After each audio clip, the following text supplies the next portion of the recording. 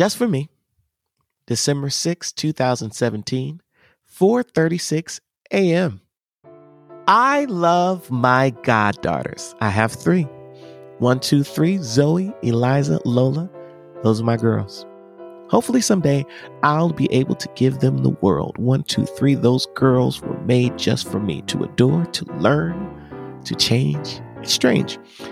I didn't have any signal or warnings, but now when I wake up, I see their faces every morning. 1, 2, 3, they're just cute as can be. They make me laugh, they make me cry. They open my eyes to everything around me. Crazy that I'm talking about another person's kids. They don't share no blood with me, but see, we are linked by a brother from another mother with very different beliefs, but we both believe you treat friends like family.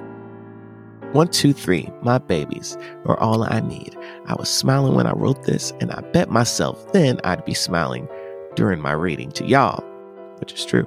See, all year long, I've had a system to fall asleep. When I'm in bed, I always count my blessings instead of sheep. And for me, those blessings always start with 1, 2, 3.